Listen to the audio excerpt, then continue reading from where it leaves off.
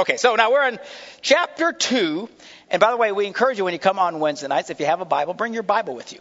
While we do use the big Bible in the sky up on the screens, it's better to actually have it on a study like this. Sunday mornings is one thing, but on Wednesday nights, if you really want to start understanding your Bible, bring it with you, and you can follow along, and you can kind of see, well, wait a minute, was that right? Where was he? And then where are we going? And you can jump around and get a sense of that. So try and do that on the Wednesday nights. Okay? Now, we are in chapter 2 of 1 Timothy. Again, for those who are fairly new, and we're always attracting new people, and we love it. The Bible was never written in chapters and verses. Okay? They did that, centuries later. I'm glad they did. Otherwise, how in the world do you find anything, we'd all say, turn to page 328, but everyone's got different pages, there's no way of knowing.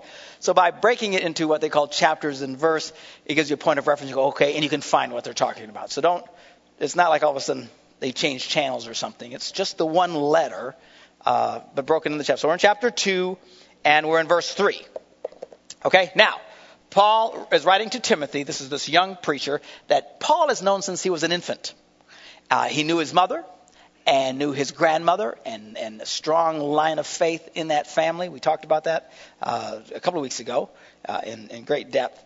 But so he's writing to this guy and encouraging him to fulfill his ministry that he's called to. So he says to him in verse 3 now, endure hardship with us like a good soldier of Christ Jesus. Now stop and think about that. Endure hardship. Don't cry about the hardship. Don't whine about the hardship. Don't bellyache about the hardship. Don't think the world has come to an end over the hardship. You're supposed to do what with the hardship? Endure. Endure. Now, that's not a popular message today because we're Americans and we don't like to endure anything. We don't. We're a microwave world. We just, everything is, hurry up. And we love comfort. We love,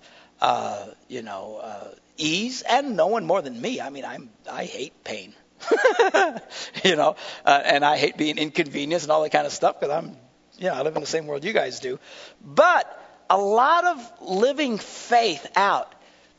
If you're going to do this, it's about doing the right thing even when it's hard to do it. It's really what it's about. If you only do things based on the relative ease of it, well then, first of all, your life won't really get anywhere because you'll never accomplish anything. But you're certainly not in your faith.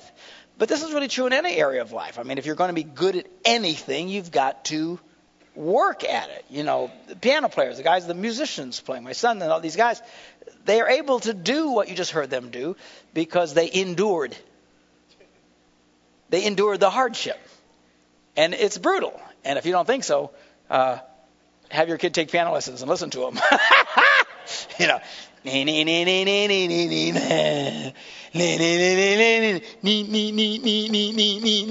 that! You're yelling at your kid to quit it because it's driving you nuts.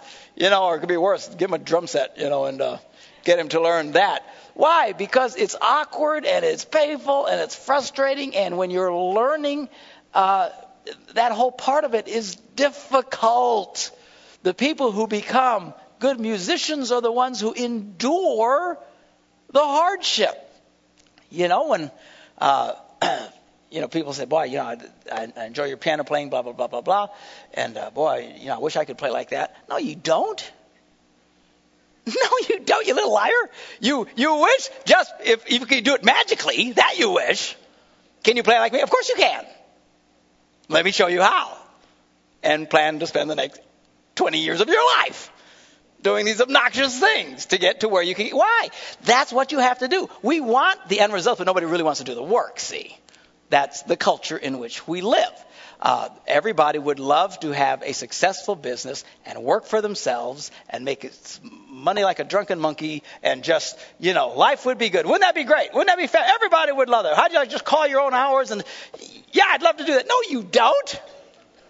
Because you don't want to risk anything. You don't want to go through the hell that it takes. Any businessmen here who've gone through hell? Yeah, I'm telling you. It's a lot of fun, isn't it? when it works, it's great, and you finally get to a point and you think, wow, this is great, and you're enjoying the fruits of your labor, but holy stinking cow, it's hard. It's really, really hard to do this stuff. How does a businessman get successful? He endures hardship. He works. It's amazing, because I owned my own business for a while. It's amazing how much free time you have when you own your own business, isn't it? A lot of guys say, I own my own business, so I can have more free time. They're in a drug-induced state, Jack. The times you have no life at all. Things sucks your brain dry, and it takes so much energy and effort. So, I don't want anybody yelling at me, tell me what to do. You'll always have somebody yelling at you, tell you what to do. If it's not your boss, it'll be your customers. Right? Oh, my goodness gracious. Or the banker. But we don't want to endure the hardship. So most people don't want to try. You want to have a great academic career? Sure. As long as I don't have to study. I mean, that's just the way we think. And it's the same is true in this area of faith. To do it right, to really be successful, you need to endure hardship. And don't look at hardship as though something's wrong. A lot of people say, well, this is hard. It's hard. One of the reasons why so many people fail in their relationships is because it gets hard. It gets hard. If my wife disagreed with everything I said and thought and did, it wouldn't be so hard. Amazingly, she doesn't think like me. I still don't understand it because I think I'm brilliant. She doesn't agree. It's hard. A lot of people, as soon as it's hard, they jump out. As soon as it's hard, they give up. It shouldn't be hard. If it was really right, it would be easy. I just know it would. Again, just drug-induced nonsense, and people that can't keep their relationships together, can't keep their jobs together, and when they start serving God and start finding out, it's not always easy. And if you're going to really do this, and he says this to this young preacher, dude, you've got to endure hardship like a good soldier of Jesus Christ. Okay? Now, that's not to say God won't answer your prayers. God will still answer your prayers. God will still be there for you. God will do wonderful things in your life. But if you think that means you won't have a hard time, you're wrong. Sometimes things just go horribly awry. My life is filled with horribly awry stories. It just is. But I tell them and they're funny because that's what I do. But at the time, it's not so funny. It's really, really difficult. And if you think that God has forsaken you because it's hard, it's gonna be so difficult for you. Even in the midst of the worst of times, God can move. And we see that throughout the Bible. Not all the miracles. I've said this to you. If I've said it once, I've said it 30 times. And before you all chase me out of here with a broomstick, I'll say it 2,000 times. We see about the great miracles in the Bible. And we say, man, I want a miracle. Doesn't everybody want a miracle? We all want miracles. The bad news is you got to need one. That's the downside of a miracle. It is. We read the stories, Daniel in the lion's den. What a great miracle. Yeah, but you had to get arrested and thrown in a lion's den first. A lot of us, we'd have freaked. We would have just freaked. Where's God? Where's God? Don't throw me in, please. Kitty, kitty, kitty, kitty.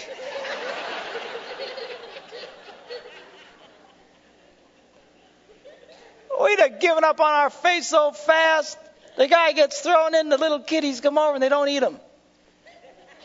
This is a good thing. Bad thing that it's not like he was at the Holiday Inn, people. He was thrown in a pit full of lion poop. And dead bones and stuff, and you're in there and it smells and it's miserable and there's no cable. And you're waiting for the kitties to come over and you just know you're going to die any second, and then they don't, and there's your miracle. Hallelujah. See, but a lot of us, we'd have just freaked if we got thrown in the lion's den. We read about Paul and these guys have these incredible miracles, how they get arrested and thrown in jail, and then God miraculously busts them out. But yeah, first of all, they had to get arrested, and they got the snot beat out of them. I'm talking beat up, seriously flogged and beat. You know, this wasn't like today. 2,000 years ago, they would take you, humiliate you, strip you down, beat you with rods. I'm telling you, it hurt like crazy. And then thrown into jail. Again, no cable. And while most of us would be crying and dismayed and angry at God and how could this happen, la, la, la, these guys are praising God in the midst of all this trouble. And that's when the miracle comes. I preached about Sunday about Lazarus being raised from the dead. What a cool miracle. The bad news is you got to be dead first. But all of these things, they come. But we think what we want is just our lives never to have problems. Then we get to see miracles along the way. Well, yeah, I do too. That would be cool. But that's not what happens. And rather than get freaked out about it and get discouraged about it, you have to endure hardship. Endure hardship as a good soldier of Jesus Christ. Now, then Paul gives him three thoughts. Kind of three disconnected thoughts a little bit here. And here's the first thought. He says, no one serving as a soldier gets involved in civilian affairs. He wants to please his commanding officer. Okay, that makes sense. Then all of a sudden he says, similarly, if anyone competes as an athlete, he does not receive the victor's crown unless he competes according to the rules. Right, coach? Got to play by the rules, right? You're not going to win. And then he goes to another thing. The hardworking farmer should be the first to receive a share of crops. You know, it's not that he's all of a sudden going schizophrenic here. He's just what he's doing. He's throwing out three ideas to him, and he tells him this. Reflect on what I'm saying, for the Lord will give you insight into all of this. So he gives him these three things and says, think about them. Reflect on them, and let God speak to you about these things. Well, of course, we can examine them. You know, anyone who's serving as a soldier doesn't get involved in other things. If he's going to be a good soldier, he has to stay committed to his profession. That's how he succeeds. You know, anyone who competes as an athlete, you got to obey the rules, Timothy. There are certain rules to this, not the Old Testament oppressive rules, but there's rules of righteousness, rules of life. I'm trying to give you these rules. If you're going to succeed, you've got to follow the rules. And then, the farmer actually gets the first to receive the share of the crops. What's he talking about here? Well, we read previously where he uses the same analogy about this is how it's right for you to be able to actually make a living serving the kingdom of God. And previously we talked about how he says, you don't muzzle the ox who's treading out the corn. As he's working on the corn, the ox gets to eat. Okay, and the analogy of all this. Now, so nothing really mind-blowing here. What I really want to focus in on the fact is that in verse 7 where he says to them, reflect on what I'm saying, for the Lord will give you insight into this. Why doesn't God give people more insight into things? Why doesn't God give you more insight into things? Or myself at times. Why not? Because we don't reflect. We don't reflect. We don't, our life is not really filled with that much reflection. We have lots of diversions in our lives. Entertainment, radio, TV. I mean, a lot of people, they never experience silence at all. You know, the minute they get in the car, the music's blaring. As soon as they get home, the TV's blaring, and everything's blaring. We never slow down to think. A lot of people, I think, are scared of their own thoughts. And based on some of their thoughts, I'd be scared too. But, they never take the time to take a concept, look at a verse, and reflect on it. Because he says, if you do this, God will show you things. Do you want God to show you things? The way God shows you things is when you take the time to reflect. And the Bible refers to it, uses the word meditate. That's what it means, is to reflect, to meditate on something. And in the Bible, when it talks about meditating, it doesn't mean sitting in a lotus position going, clearing your mind. It means to roll something around and around and around again in your mind.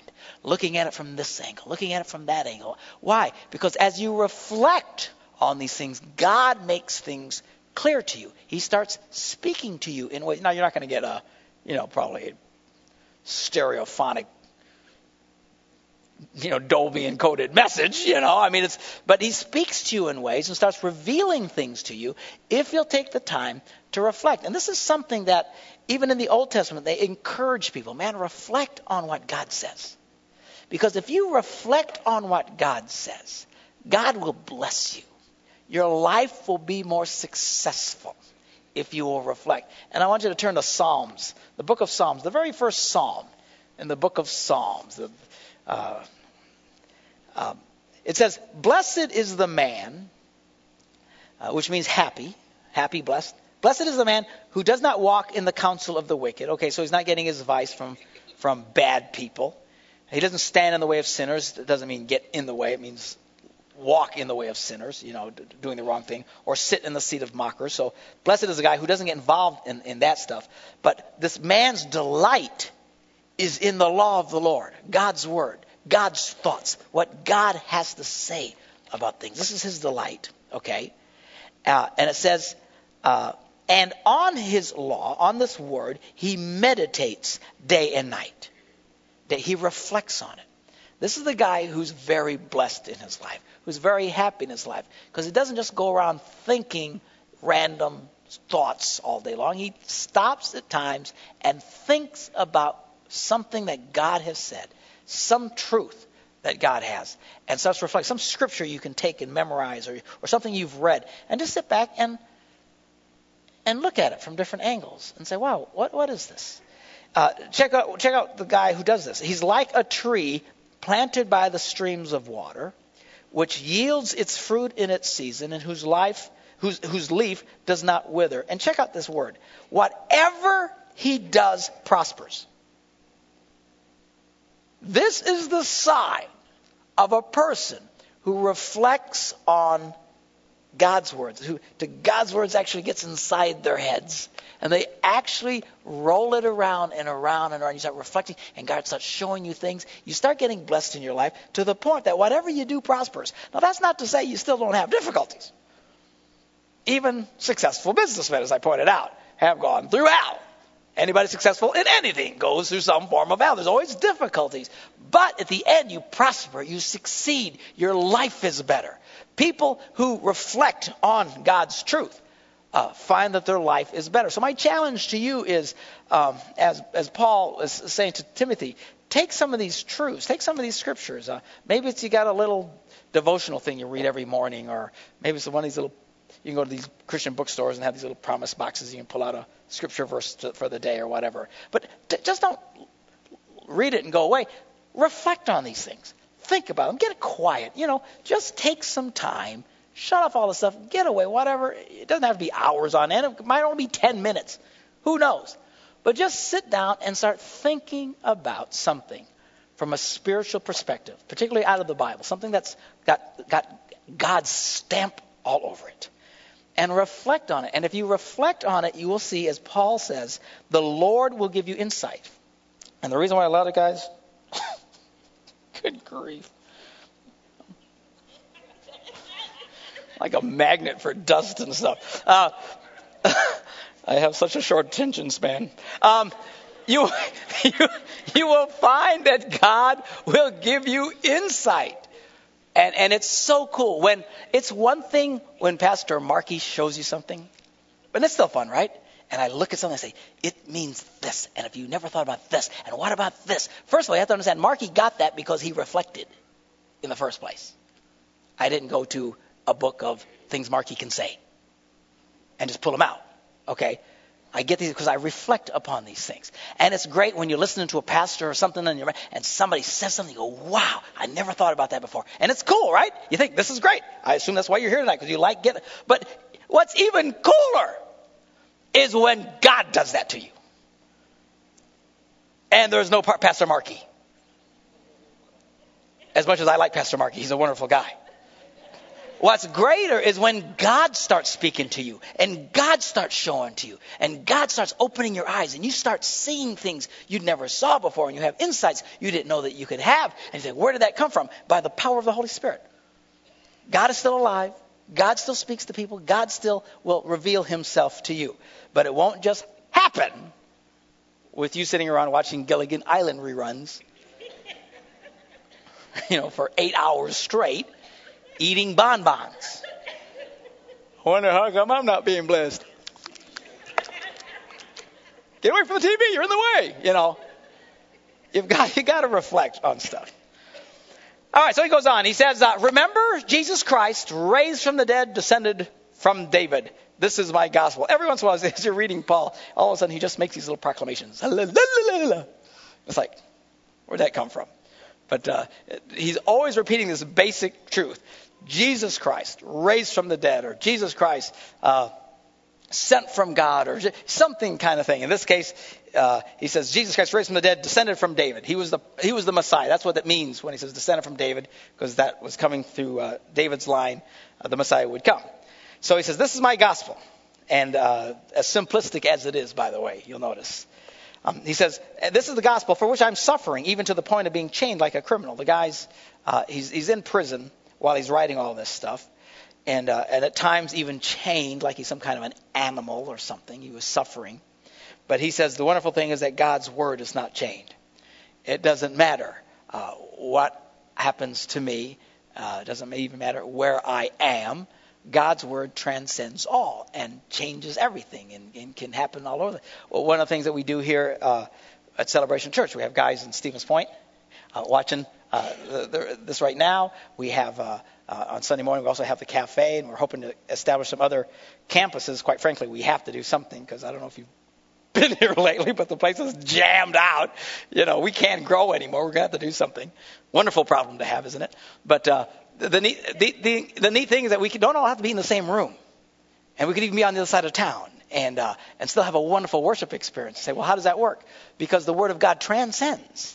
You don't have to be there physically. I'm not physically to the guys in watching me right now in Point, but you guys are still getting the Word of God. You're getting the truth of this. I don't have to be there physically anymore, and I have to be here physically for you guys. It's God's Word is bigger than that. In fact, Paul wasn't there when Timothy read this. Somebody say amen.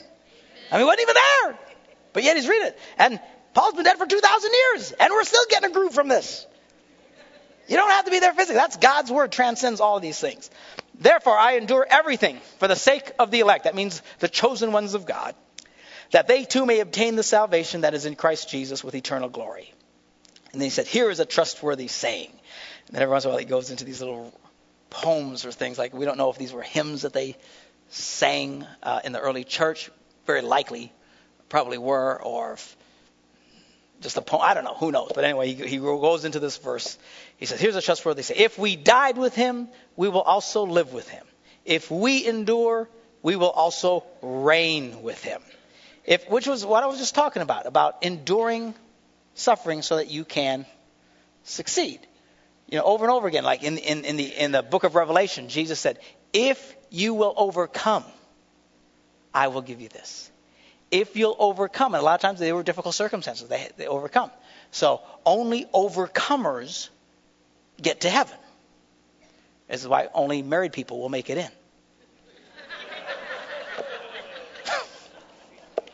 I'm just teasing. You single, what do you got to endure? Anyway, if we endure, if we do these things that we were talking about earlier, about enduring, doing the right thing, even though it's not easy, we will reign with him. Hallelujah. What a glorious thing. If we disown him, he will also disown us. You don't want that happening to you. Okay? If we are faithless, if we're faithless, he still remains faithful, for he cannot disown himself. Then he goes on with them. He says, now keep reminding them, who? The people that he's supposed to teach. Remember, he's a young preacher. Keep reminding them of these things. Warn them before God against quarreling about words. Now, it's not specifically here what he's talking about, but apparently people like to get in debates. Well, what does that word really mean? What does that word mean? Over here. And he says, don't get caught up in all that stuff. It's of no value and only ruins those who listen to it. And then he encourages Timothy, do your best to present yourself to God as one approved, a workman who does not need to be ashamed and who correctly handles the word of truth. Correctly handles the the word of truth. Rightly dividing, one translation says, the word of truth. You want to be able to be skilled. As a minister of the gospel, you need to be able to correctly handle. What does that imply? That you can incorrectly handle, or in the other case, mishandle the word of truth. How is that possible? Because, you can jump on just one little phrase in the Bible or just one little thoughts of the Bible and get off on a tangent to where you're absolutely off base. It happens all the time. People get ranting about one thing or whatever, and they'll get all excited about something, and to the point that they're not balanced in their faith anymore. You have to understand something about the Scriptures. The Scriptures, it's lots of pieces that give us the whole picture. You can't just look at one piece and think that you're getting the whole picture. You've got to rightly divide it. You've got to look at it in context. That's why I keep stressing this idea of reading the Bible in context, because so many Christians do not read the Bible in context. I've met Christians who have never, they read the Bible all the time, but have never actually read one Bible book all the way through, even a few pages like this. They just jump from one thing to the other. Or they'll get these concordances, and they just, jump from this, and I'll go find this verse over here. And that's okay, but honestly, that's not how it was written, and that's not how they read it. You need to read it in context. You got to understand all of it and put it in context and start understanding this can't possibly mean this if this says something else. That's where you get people saying, well, the Bible's contradictory. No, it's not. It's just a different view of a many-sided thing. It would be like, getting a bunch of blind guys together around an elephant and to decide what it looks like. Right? One guy's hanging out of the trunk, and he starts describing something totally different than the guy on the rear. Right? Are they both right? They are. They are both right. And since you got to put it all together, the guy hanging on to the leg, what are you guys talking about? There's no holes here at all.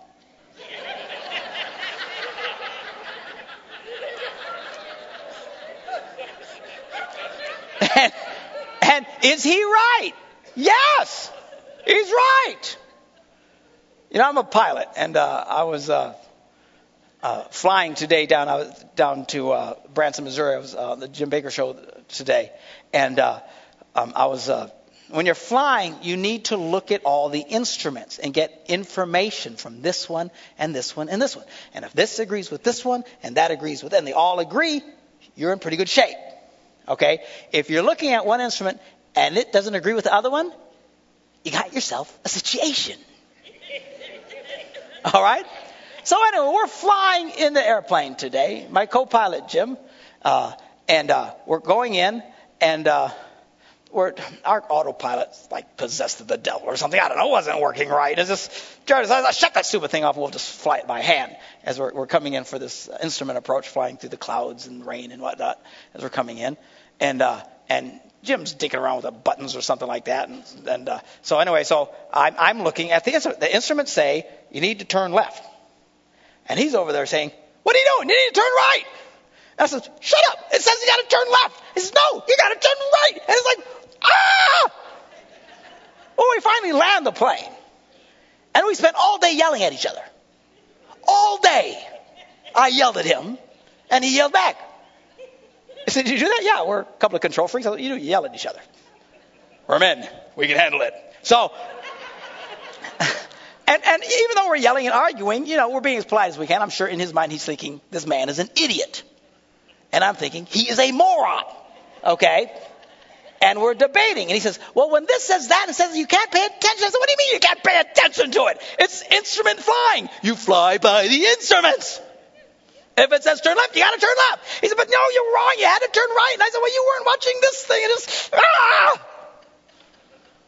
So out of sheer frustration, we're coming into Green Bay about an hour and a half ago.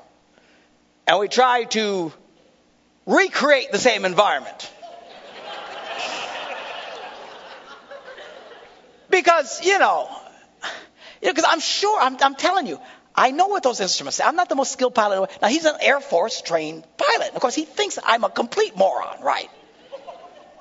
But I think, I don't have to go to the Air Force to understand my left from my right.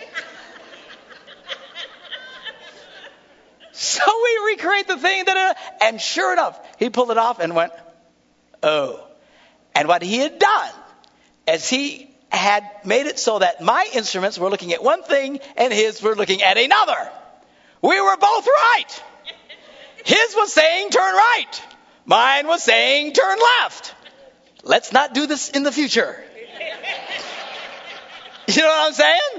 I mean, stuff happens, I mean, it wasn't life-threatening at all, but it's one of those things. What are you talking about? We finally just quit listening to all the stupid things and finally landed the dumb plane. But, something like that could be a bad thing, in a bad situation. Well, we learn not to do. But we didn't know the thing would even do that. Because the thing's designed that whatever the one pilot's seeing, the other one sees automatically. That's the way it's designed. Jim figured out a way to circumvent that event. Well, let's not do that again. Okay? But in reality, we were both right. He did think I was an idiot, and so was he. Because his thing said right and I did say left. And we finally figured out, and then I started laughing. I think, oh my God, I'm going to call it morons flying the airplane. But this is to get the full picture. You've got to look at everything to get a healthy perspective of exactly where are we, right? And what's the next thing to do? That's what it's talking about, rightly dividing the word of truth, rightly handling the word of truth. And, it helps to study and to be as educated as you possibly can be. But honestly, there's a lot of advantage, especially those who give themselves to full-time ministry, study a lot harder than probably some of those who don't. But don't ever think that only someone who's been to Bible college can understand this. It's not that hard. It's really not. Now they have some advantages and they'll learn more about this. And because they spend so much time focusing on it, they become more skilled at it. But anybody can get this. Anybody. It's not that complicated. But you've got to start with the assumption that, number one, you don't know everything. And number two, you want to get as much information, and so you get a full picture of what's going on. Okay, so he encourages them in that. Then he says, avoid godless chatter, because those who indulge in it will become more and more ungodly. And I think, wow, godless chatter. What exactly is godless chatter? Is it chatter that doesn't have to do with God? If that's the case, I'm in big trouble. So are you. Because we chatter about things all the time. We'll chatter about work. We'll chatter about politics. We'll chatter about the football game. We'll chatter. Does this mean we cannot chatter? Because we are chatterleys. And not everything. And I'm telling you, there are some people who would take a scripture like this, and indeed, history has shown that at times Christians were extremely strict and very disciplined, and they would really condemn you if you were talking about anything other than God or something spiritual. I don't know if you've ever been in a church like that. It's not a lot of fun. But, and they'll quote, you look at this, brother, right here. Avoid godless chatter. It's not God you're talking about. It's chatter. Because those who indulge in it will become more and more ungodly. Well, if you don't know how to rightly divide the word of truth, if you don't know how to put things in context, you're in trouble. Is this making any sense to anybody? Okay. Well, let's put it in context. So, because if we stop there, the implication is you can't chatter about anything except God. So he says, avoid godless chatter because you become more. Their teaching will spread like gangrene. Whoa, wait a minute. I was just talking about the football game. How does that change like gangrene? So clearly, he's not just talking about chattering. When he says godless chatter, he's talking about ungodly, some kind of bad kind of talk. I don't know what he's talking about. He says, among them are Hymenaeus and Philetus, who have wandered away from the truth. Well, that's not going to happen because I talked about the Packer game. All right? So clear, when you put it in context, you start the godless chatter he's talking about is somehow a very destructive thing. These guys are chattering about things that are getting all off base and getting away from the truth of the gospel. Because look, this is where they wound up. He said, they say that the resurrection has already taken place. And they destroy the faith of some. So these guys created that. Again, I wouldn't call it godless chatter, another kind of wording, but that's what he used. These guys obviously got themselves all talking through things that weren't really scriptural at all and set out to actually preach a false doctrine and went around telling people, well, the resurrection has already taken place. I don't know how you get there, how you would teach that the resurrection has already taken place. What happens when they die? Is there no more resurrection? I mean, it's just bizarre, But anyway, it confused people, and some people, they fell away from the faith because of this bad teaching and stuff. So this chatter that he was talking about was clearly a destructive, anti-God, unbiblical, false doctrine thing. This is the kind of chatter he's talking about, now that we see it in context. They say the resurrection has taken place. They destroy the faith of some. Nevertheless, God's solid foundation stands firm, sealed with this inscription: the Lord knows those who are his, and everyone who confesses the name of the Lord must turn away from wickedness. Here's the bottom line. He says, even though false doctrines come and stuff, and he'll refer to this a little bit later, the reality is God still knows who's his, the people that are his. And while there will be people who will be swept away from one side to the other with goofy things, when we put our trust in God, he knows how to keep that which he said earlier, to keep that which we've committed to him. And he will finish the work that he started in us, because God's word is true. Why people get off and get wacky sometimes, who knows? It's hard to understand, but he warns about it all the time. Throughout the whole New Testament, they constantly warn about this, and he's going to warn about it a few more times just in this little letter that he wrote to Timothy. Look out, look out, look out. Look out. There are a lot of bad people out there. And this Christian thing that was growing like crazy in leaps and bounds, you think we're having growth problems, because we've reached 3,000 and we're packed out. These guys, they'd get 5,000 people saved in a day. In a day. What would we do if 5,000 people started coming to this church tomorrow? It would be a problem. I mean, so there's all, and in this thing, I think they were taking in so many people that some were coming in that really had true hearts, and others were coming in who had no such transformation. People, their lives weren't being changed at all. They just looked for opportunities to gain. Christianity was kind of a hip thing, except when persecution came, then they all scattered, but without the persecution, it was kind of a popular thing. People would come in, they'd get involved, and a lot of guys would take advantage of the situation, which he's going to talk about some more here in a little bit. So anyway, then he goes on and he changes the subject a little bit. Again, trying to encourage this young man to live the kind of life and live in such a way that God can use him. God can use him. How many of you want God to be able to use you? And so that God can advance his purpose. And I'm telling you, a lot of people pray, say, God, use me. God, use me. But really the best way to pray is not God, use me, is God, make me usable. Make me. The reason why God doesn't really use people sometimes, or a lot of people, is just, what's he going to do with them? We're just not usable because we're just so carnally minded. That's what the Bible calls it, carnally minded. Carnal means meat, minded means head. Carnally minded means you're a meathead. And sometimes we're just meatheads. All right? And then he uses this analogy. He says, in a large house there are articles not only of gold and silver, but also of wood and clay. Again, kind of hinting at, in this large house, in this large thing of faith, you get some really good people and you get some that aren't so good. Or you get people that are really valuable, the kind of vessels that God can use and vessels that God can't use. He says of this silver and the clay ones, he says some are for noble purposes and some for ignoble. If a man cleanses himself from the latter, quits being a meathead, quits doing the wrong things, starts doing the right things, then he'll be an instrument for noble purposes, made holy, useful to the master, prepared to do any good work. And you've got to believe this, that God wants to advance his kingdom. The reason you're here for a reason. You didn't just stumble in here. You might have thought you just stumbled in here, but God wasn't shocked when you came to church. An angel didn't come. Guess who's at church? Really? God? I didn't know. What surprises me? God, really, he knows. He didn't look at you and go, oh, myself.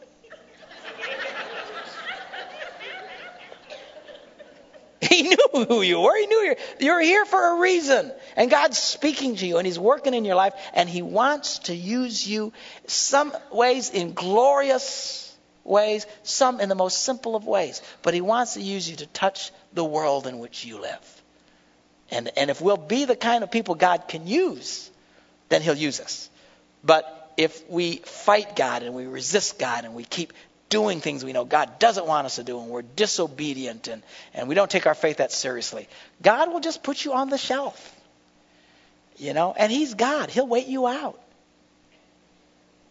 A lot of people, they think, God's got to do something with me eventually. No, he doesn't.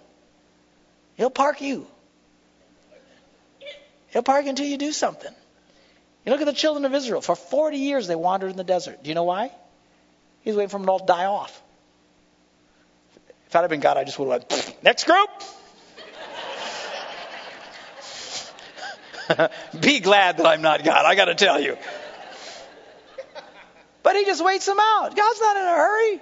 I'll march around this mountain one more time. I'll do this.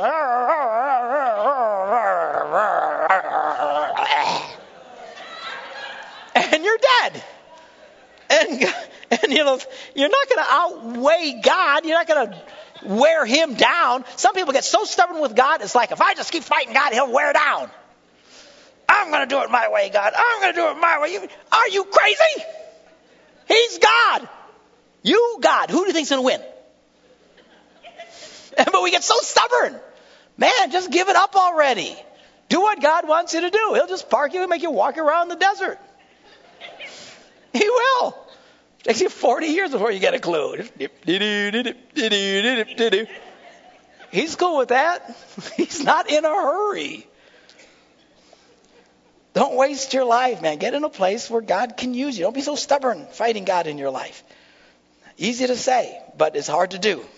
Because a lot of times we want to hang on to stuff and do things that God doesn't want us to do, or we don't want to do things we know God does want us to do.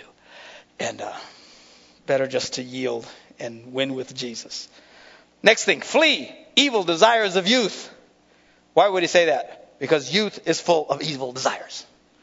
And I don't know why, it just is. And I was on the Jim Baker show today, and I was working with Lori Baker and their kids. They got a bunch of teenagers, and talking about how to understand each other and work together and stuff. And I said, look, your mom can understand. They were loving it because they felt like someone finally understood them, and I was explaining them to mom. And yes. I said, okay, it's great. But at the end of the day, mom still has to corral you. She does. Because you're young adults, and one of the things about being young is you get, we just get this rush of energy that oftentimes will take us in the wrong direction. And I said, don't, and I was encouraging the parents that were watching, don't freak out when there's conflict between you and your kids. It's perfectly fine. In fact, truth is, if you really do your job as a parent, you will have conflict.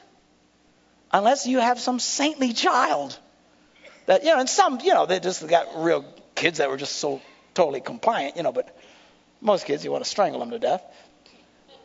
But don't freak out because there's conflict. Because a lot of parents, they cave when there's conflict. They just let the kid do whatever they want to do. Do not do that. It's your job as a parent. Challenge these kids. Channel them.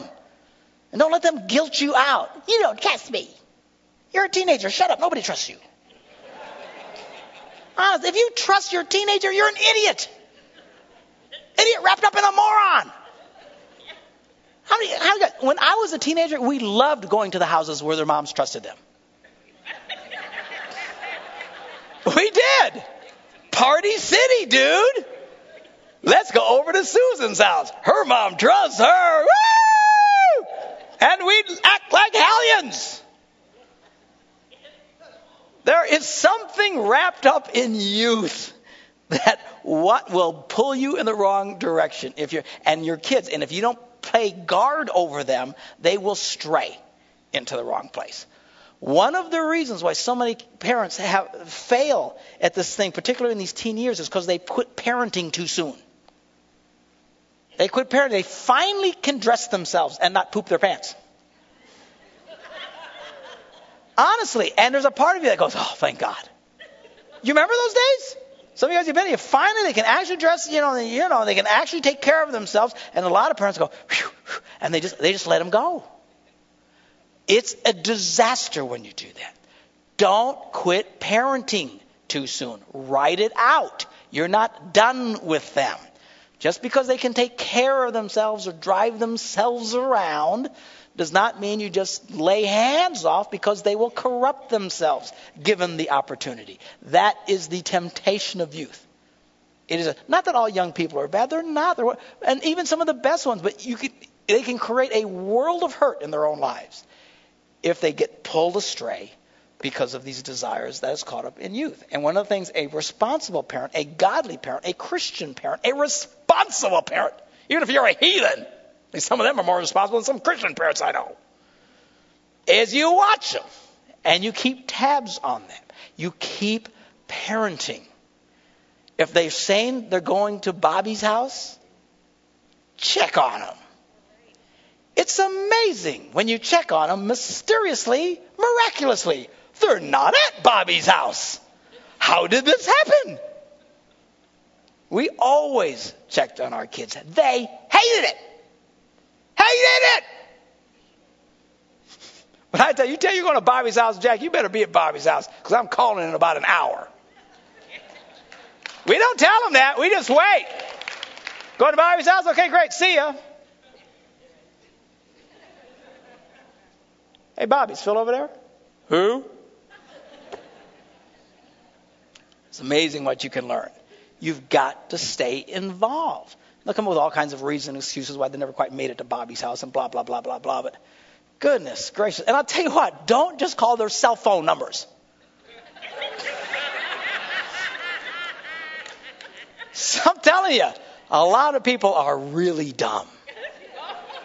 Honestly, I'm not trying to be mean, but you just got to wonder if the hemispheres are connected at all.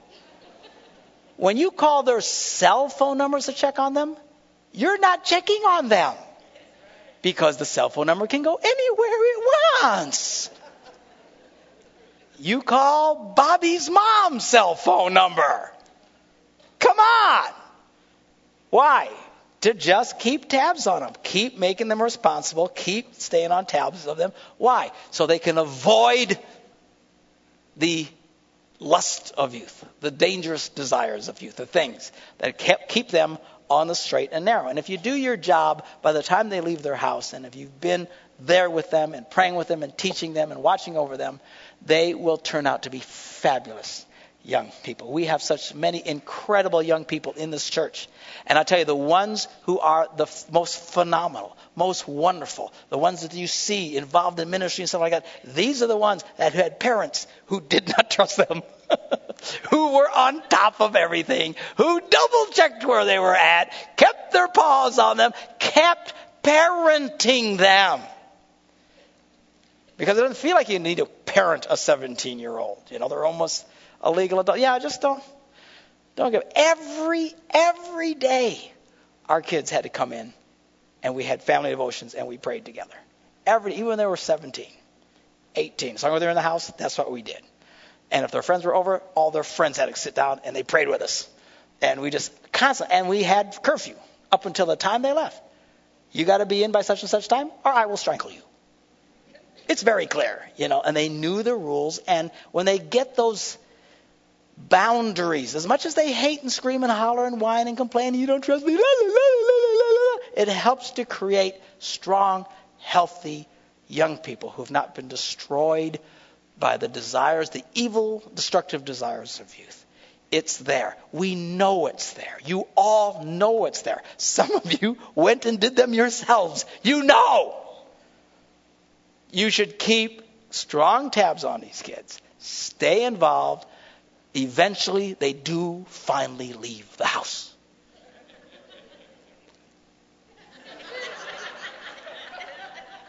But don't quit parenting too soon. All right, let's have our ushers come forward, and we're going to close the service with our Wednesday night offering. Our musicians can come back up and get ready to close out the service. And next Wednesday night, we will pick it up right there with the flee evil desires of youth and continue on. And it won't take long. This is a there's like one whole page here. It's a very, very short little epistle. And then we'll be done and moving on. You guys can come on forward. Remember, clap, hallelujah. Friday, Good Friday. Don't want to miss the Good Friday service. It's a wonderful service, a time of reflecting on what Jesus went through. And then, of course, we have our Easter egg thing for the kids Saturday morning, and then our big Easter Sunday service. You probably want to come a little early because it will probably be a zoo here. But it's a wonderful zoo. Praise God. All kinds of chattering monkeys. Ready? Let's pray. Father, we thank you for your blessings. Thank you for your word, Lord. Help us to grow from it. Give us wisdom, understanding. Challenge us. Help us to be the kind of people that take your word and reflect on what you're saying. View things differently, prayerfully, so that you can start showing us stuff. You can start making yourself very, very real to us. Oh, God, fill us with your love and your patience and your kindness and your grace. Help us in all that we do, from being parents, being spouses, dealing with kids, just all of this. Let the life of God affect every area of our life. Just like turning on a light bulb in a dark room. The light hits every place, all at once. Lord, light up our lives, every area of our lives, so it can be touched by your wonderful presence, we pray in Jesus' name. Bless this offering, we pray. Amen.